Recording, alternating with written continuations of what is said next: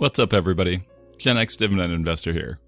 In this video I'm going to reveal the top 5 consumer discretionary stocks for 2020 that investors on my Dividend Discord server voted that they're buying or want to buy. For context, I run a free Dividend Discord chat server which I'll include the link to in the description of this video, or if you search for the world's largest Dividend Discord server on Google, mine comes up. Then I'll also tell you my personal opinion as to how I'd rank the top 5 consumer discretionary stocks. That way you can hear both my Discord's opinion and mine, as some of you asked for me to share that. And then I'm going to tell you the tragic story of a barber who invested for decades and whose portfolio rose to almost $1 million before it crashed down and he lost it all. I want you to listen to that story very carefully so that you truly understand the realities of what can happen as you invest in the markets. And even more importantly, I'll tell you 7 critical investing lessons you need to learn, which literally might save your financial life.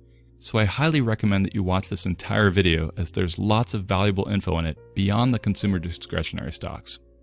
And as is my normal disclaimer, just consider this entertainment and not financial advice. I also want to thank you for taking a moment out of your day to watch this video. It means the world to me if you could subscribe and then caress that thumbs up button.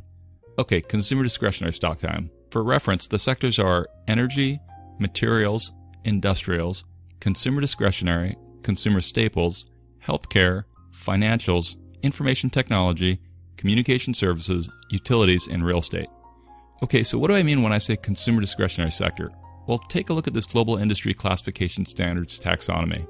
We see that the consumer discretionary sector is made up of 4 industries, which are automobiles and components, consumer durables and apparel, consumer services, and retailing. So consumer discretionary are non-essential items that people want. This might be stuff that is helpful or useful, but not needed to live per se. This means things like high-end clothing or entertainment activities or things like that. When the economy is strong, consumers earn more and thus spend more on discretionary products. Sometimes they call it consumer cyclical because when the economy is weak or it's contracting, then consumers earn less and then tend to spend less on things that are discretionary, and instead spend more on consumer staples, which are also called consumer defensive. So let's look at how the consumer discretionary sector as a whole has been doing in the last 5 years compared to other sectors into the S&P 500. We'll use an ETF called XLY in this comparison. So we see that the S&P 500 has returned about 77%, whereas the consumer discretionary sector has returned an incredible 99.4%. That's awesome to be beating the market like that. We also see that the worst sector has been energy at minus 46%, and the best has been tech at 200%. The majority of my portfolio has been in tech since I started investing, so I'm overweight in tech, but that's also my line of business and my area of competency, so I'm following Lynch's advice and I'm investing in what I know. Now, XLY is just one of the consumer discretionary ETFs. Others include Vanguard's VCR, Fidelity's FDIS, and Invesco's RCD. I'll include this link in my description for you if you want to dig deep into things like expense ratio and returns and ETF CAGRs and such. We see that XLY has returned 9.68% annualized over the last 21 years, which is better than SPY, which has returned 6.79% over the same time frame. Okay, now that you have that context, let's see what the results are. I actually agree with the top 5 in this list, though I'd change the order a bit. So the 5th most popular consumer discretionary stock in the poll, with 21% of voters, is the only non-dividend stock in the list, and it's one I'm long in my growth portfolio, and that's run by Jeff Bezos, aka the richest man in the world, and that company is obviously Amazon. Did you know that Jeff Bezos is wealthier than the entire British monarchy, and his net worth is north of $121 billion now, which means he makes about $2,500 a second? But do you know what his annual salary is? It's only $81,840. His wealth is from his stocks. That means that maybe you can tell people that you have a bigger salary than Jeff Bezos. And if that don't get you the honeys, nothing will. And if you need another data point to feel good about yourself, just be happy that you're closer to being a millionaire than he is. Now, if I were rating my top 5, I'd have Amazon at number 2 in the poll. Let's take a look at the total returns of Amazon since they went public about 23 years ago. So this is silly amazing. Amazon has had a ridiculous 38% annualized return over 23 years, which means if you had invested $10,000 into it in 1997, you would now have $19 million. Let's look at their one-year returns. So their stock is around $3,300 a share, below their 52-week high of $35.50 and way above their 52-week low of $16.20. Amazon has been on fire, and their insane PE of 128 affirms how insane things have been.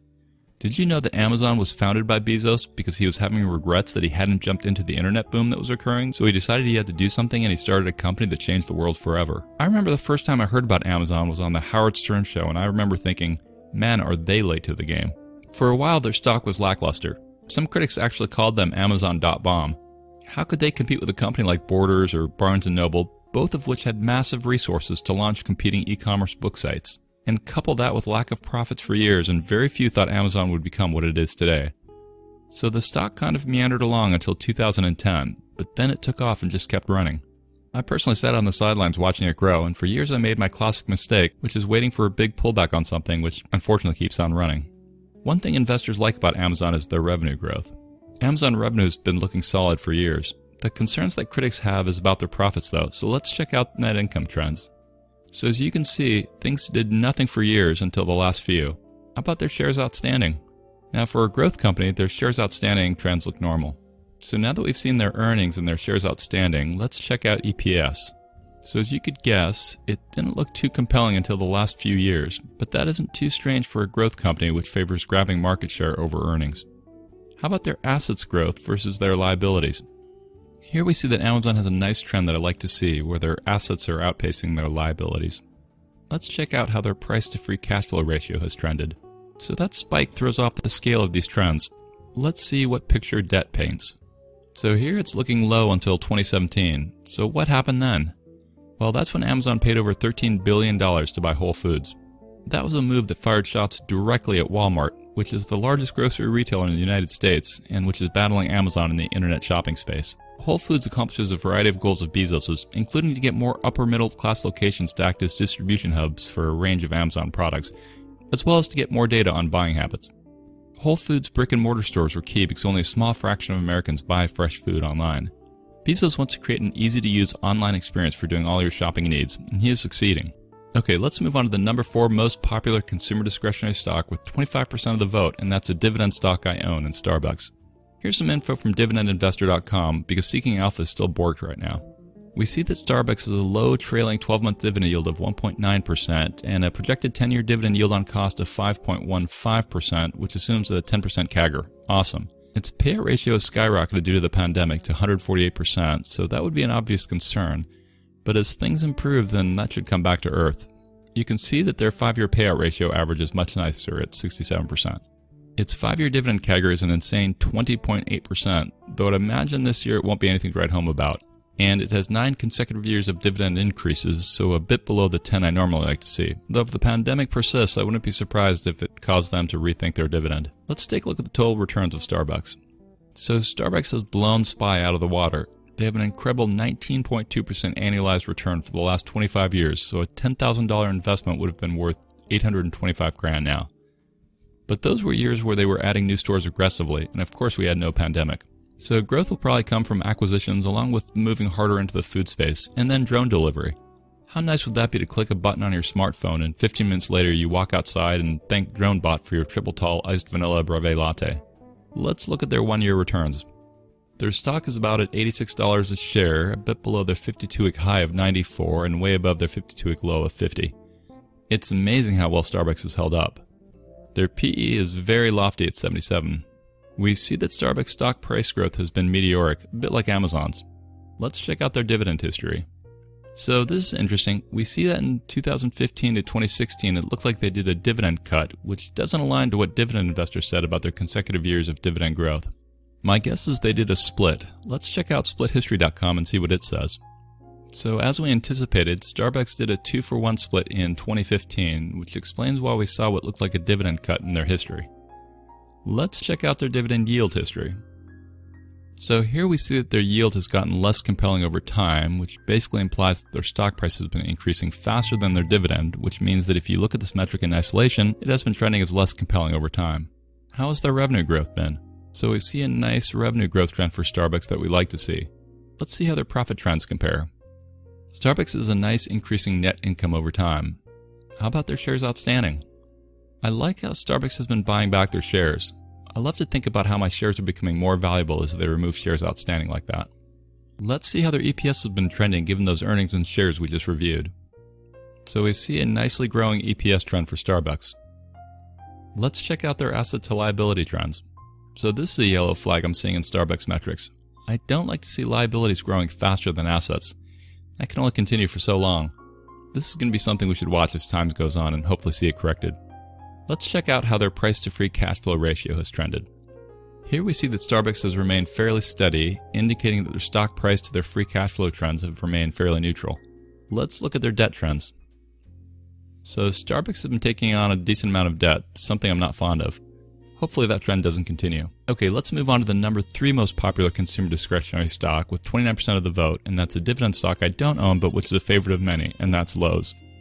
Let's check out some of their key metrics. We see that Lowe's has a low trailing 12-month dividend yield of 1.5% and a projected 10-year dividend yield on cost of 5.87%, which assumes an aggressive 15% CAGR. Its payout ratio is a very nice 29%, and they have an amazing 5-year dividend CAGR of 17.88%, and then they show that they are one of the elite dividend kings at 58 consecutive years of dividend growth. Let's take a look at the total returns of Lowe's. Lowe's has also blown the S&P 500 out of the water with its 16.5% annualized return over the last 25 years. Let's look at their 1-year return. So their stock is at $160 a share, below their 52-week high of $171 and way above their 52-week low of $60. You would think we're in a bit of a bull market, wouldn't you? Their PE is not too bad at 21. Let's see how their stock price trends compare to other consumer discretionary stocks. We see that Lowe's stock price growth has been incredible since 2011. Can you imagine where things would be right now without the pandemic? Let's check out their dividend payout history. So we see a beautiful trend of increasing dividend payouts, exactly like we want to see. Let's check out their dividend yield history. Alright, let's move on to check out their revenue growth. So I like the revenue growth trend for Lowe's. It isn't quite as good as Amazon or Starbucks, but it is still nice. Let's see how their earnings trends look. So we see that Lowe's net income has slowly been trending up, but slower than the other two. How about their shares outstanding? And here Lowe's shines above all their peers with the most aggressive buyback trend. Awesome job, Lowe's management. Let's see how their EPS has been trending given those earnings and shares we just reviewed. So we see a solid EPS trend for Lowe's as expected. Let's check out their asset to liability trends. So I don't like to see liabilities growing faster than assets like that. Definitely something to watch. Let's check out their price to free cash flow ratio trends. Here we see that Lowe's price to free cash flow has been becoming less compelling, but it is still the most compelling one relative to others, which are obviously in different industries. Let's look at their debt trends. So like the others, Lowe's is also taking on more debt. Okay, let's move on to the number 2 most popular consumer discretionary stock with an outstanding 42% of the vote, and that's a dividend stock I own. It is the number 1 competitor to Lowe's, and that's none other than Home Depot. Let's check out some of their key metrics.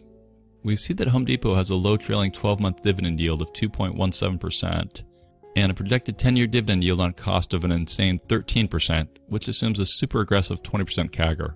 Its payout ratio is a nice 54%, and they have an amazing 5-year dividend CAGR of 21%, but they only have 10 years of consecutive dividend growth. Let's take a look at the total returns of Home Depot. Here we see that Home Depot has significantly been outperforming the S&P 500 with its 16% annualized return. Nice. Let's look at their 1-year return. Their stock is about at $273 a share, below their 52-week high of $293 and way above their 52-week low of $140. I guess people are really fixing up their houses. Their PE is high at 25. Let's see how their stock price trends compare to other consumer discretionary stocks. We see that Home Depot's stock price growth has been absolutely on fire.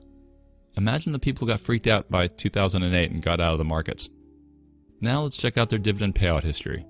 Home Depot has a wonderful dividend payout history. Let's check out their dividend yield history. So Home Depot's dividend yield is becoming more of a value prop as time goes on. So even though it might feel pricey, by this indication it might be worth considering, pandemic aside. Alright, let's move on to check their revenue growth. So Home Depot has a decent revenue trend, but it's lagging slightly relative to the others. Let's see how their net income trend looks. Home Depot has one of the best profit trends amongst everybody. Gotta love that. How about their shares outstanding? So Home Depot, like Lowe's, has a nice trend of decreasing outstanding shares. Let's see how their EPS has been trending given those earnings and shares we just reviewed. Here we find that Home Depot is one of the better EPS trends. Their profits combined with their share buybacks are really helping their EPS. Let's check out their asset trends to liability trends and see how they fared compared to Lowe's. So much like Lowe's, we see that Home Depot also has a case of liabilities growing faster than assets. What about their price to free cash flow ratio? So Home Depot looks fairly similar to Lowe's lately, still decently compelling, but it's getting spendy faster. Let's take a look at their debt trends. Much like everyone else, Home Depot is taking on debt. I guess that's all the rage, unfortunately. Okay, let's move on to the number one most popular consumer discretionary stock with an outstanding 46% of the vote, and that's a dividend stock I own and love, and in fact I just got a vanilla cone from them today, and that's McDonald's. Let's check out some of their key metrics.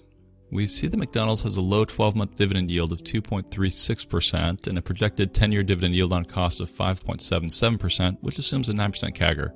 Its payout ratio is a bit high at 79%, and they have a good 5-year dividend CAGR of 8.08% with an awesome 43 consecutive years of dividend growth. I really need to buy more McDonald's. It's one of my favorite stocks, and in my personal ranking of consumer discretionary stocks, I put McDonald's at the number one spot with Amazon close by. Let's take a look at the total returns of McDonald's.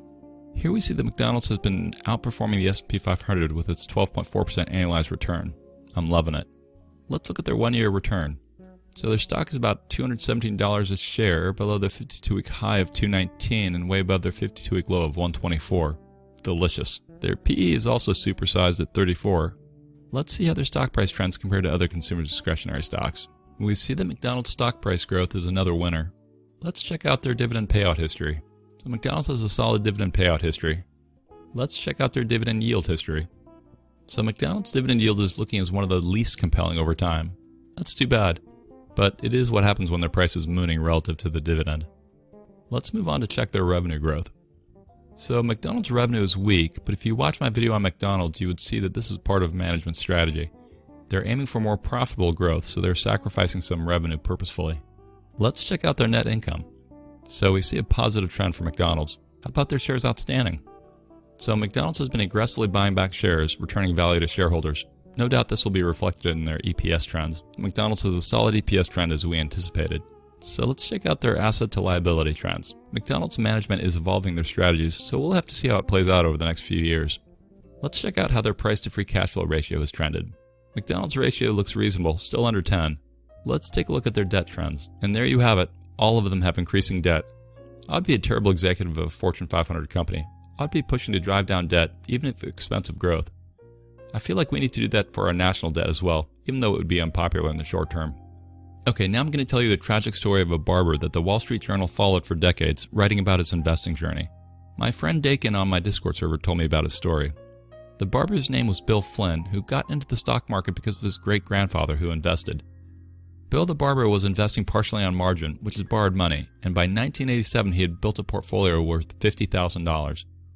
But then Black Monday hit, which was the largest single percentage drop in the Dow's history when it fell over 20% in one day. Imagine that. In one trading session, your portfolio falls over 20%. Bill got wiped out, but he chalked it up to not understanding how margin worked, and he started investing even more, this time using the savings from his barbershop business. His portfolio started growing again. From 1991 to 2000, he invested over $100,000 of his own money into tech stocks like Yahoo and American Online, and in biotech stocks and in penny stocks, and his portfolio grew to over $800,000. His favorite stock was EMC Storage, which he first bought in 1995 for around $7, and on a split-adjusted basis blew up to $130 after 2 splits, and it was 50% of his portfolio. Bill was the local barber, so he talked to a lot of people in his community when they came in for a cut. In his barbershop, he kept his TV tuned on to business stock channels, and that's all he and his customers talked about. He influenced more and more people to invest in speculative tech stocks before the dot-com bubble burst. I totally get that. Everything you watched on TV back then was saying buy, buy, buy. Sure, there were people who recognized the bubble was getting too big, but at the same time it was the dawn of the internet, so people thought the potential growth was worth the risk. In 2002, after the dot-com bubble burst, no one in his barbershop was interested in talking about stocks anymore. Countless people in his community had lost almost everything. At that point, not a single of the 20 stocks in Bill's portfolio was valued at more than he paid for it. 5 of the 8 IPOs he had invested in went bankrupt. His portfolio had dwindled from $800,000 down to $100,000, which was $50,000 less than the $150,000 of his own money he had put in since 1991. The losses were too much for Bill, and he decided to quit investing. As you would expect, the market went up big after that crash, and Bill missed all of it. He watched it run for 5 years. Then he finally decided he would start investing again in 2007. He put a bunch of money into Kodak because his stockbroker told him it seemed like a good deal. Unfortunately, the next year was the big recession of 2008, and then Kodak filed for bankruptcy a few years later. So in 2013, after he lost all his Kodak money, he finally decided that the stock market wasn't for him. He quit investing with almost nothing left to his name after being in and out of the markets for over 2 decades. So what can we learn from poor Bill? Number 1, stocks don't always go up. Sometimes they go down, and they go down fast. And sometimes they can go to zero. The people who quit because the gut punches are too hard tend not to do well in the long run. Number 2, I won't put half my portfolio in any single stock, even in one I totally believe in. I normally try to limit my positions to about 10% of my portfolio, but if I really loved it, I'd let it go to 15%, or maybe even 20%, but that would be pushing it. Number 3, always research and stay abreast of your companies. Don't buy and hold blindly, even if they're great companies. Companies often need to evolve to stay relevant as the market changes. At one point in time, Kodak was a great company, but they didn't evolve into the digital age. So you really can't just sit back and say, I can do nothing, just hold my companies forever. Sometimes that works, but sometimes it doesn't. Number 4, invest in quality. Don't just go after a hot tech stock with no history of growth. Don't chase that biotech that is all show and no go. Forget the penny stock. Look for great financial fundamentals of growth over long periods of time. Make sure you understand the business and their competitors, etc. Number 5, don't buy on margin. Number 6, don't invest based on a tip you hear from someone else, whether that's me, a stockbroker, or anyone. You work so freaking hard for your money. Please also work a bit to make sure your investment is solid and remains solid. Number 7, don't try to time the market. No one in the world can predict what the markets will do. Don't be foolish or cocky enough to think you can. Investors are made in down markets, and by that I mean it's the people that keep investing in quality through the bad times that are the ones that succeed in the long run. Okay, thank you so much for watching all the way to the end. Please consider subscribing, clicking the bell notification, and liking this video, as it really helps. Thank you for all those that have used my Amazon affiliate link. As an Amazon associate, I earn from qualifying purchases, which means I get a small commission after you click on my link, which is in the description of this video, and then you shop for whatever you need. Doing that is a great way you can support my content, as is signing up to be a Patreon member. And don't forget to check out my Dividend Discord server. Trust me, after a few months, don't be surprised if you truly count some of us as your friends. Finally, I'll leave you with this quote from the amazing Walt Disney himself, who said, "The way to get started is to quit talking and begin doing." Thanks, and I'll talk to you again real soon. I am not a financial advisor, and these videos are for entertainment, inspiration, and educational purposes only. Investing of any kind involves risk. I am only sharing my opinion with no guarantee of gains or losses on investments.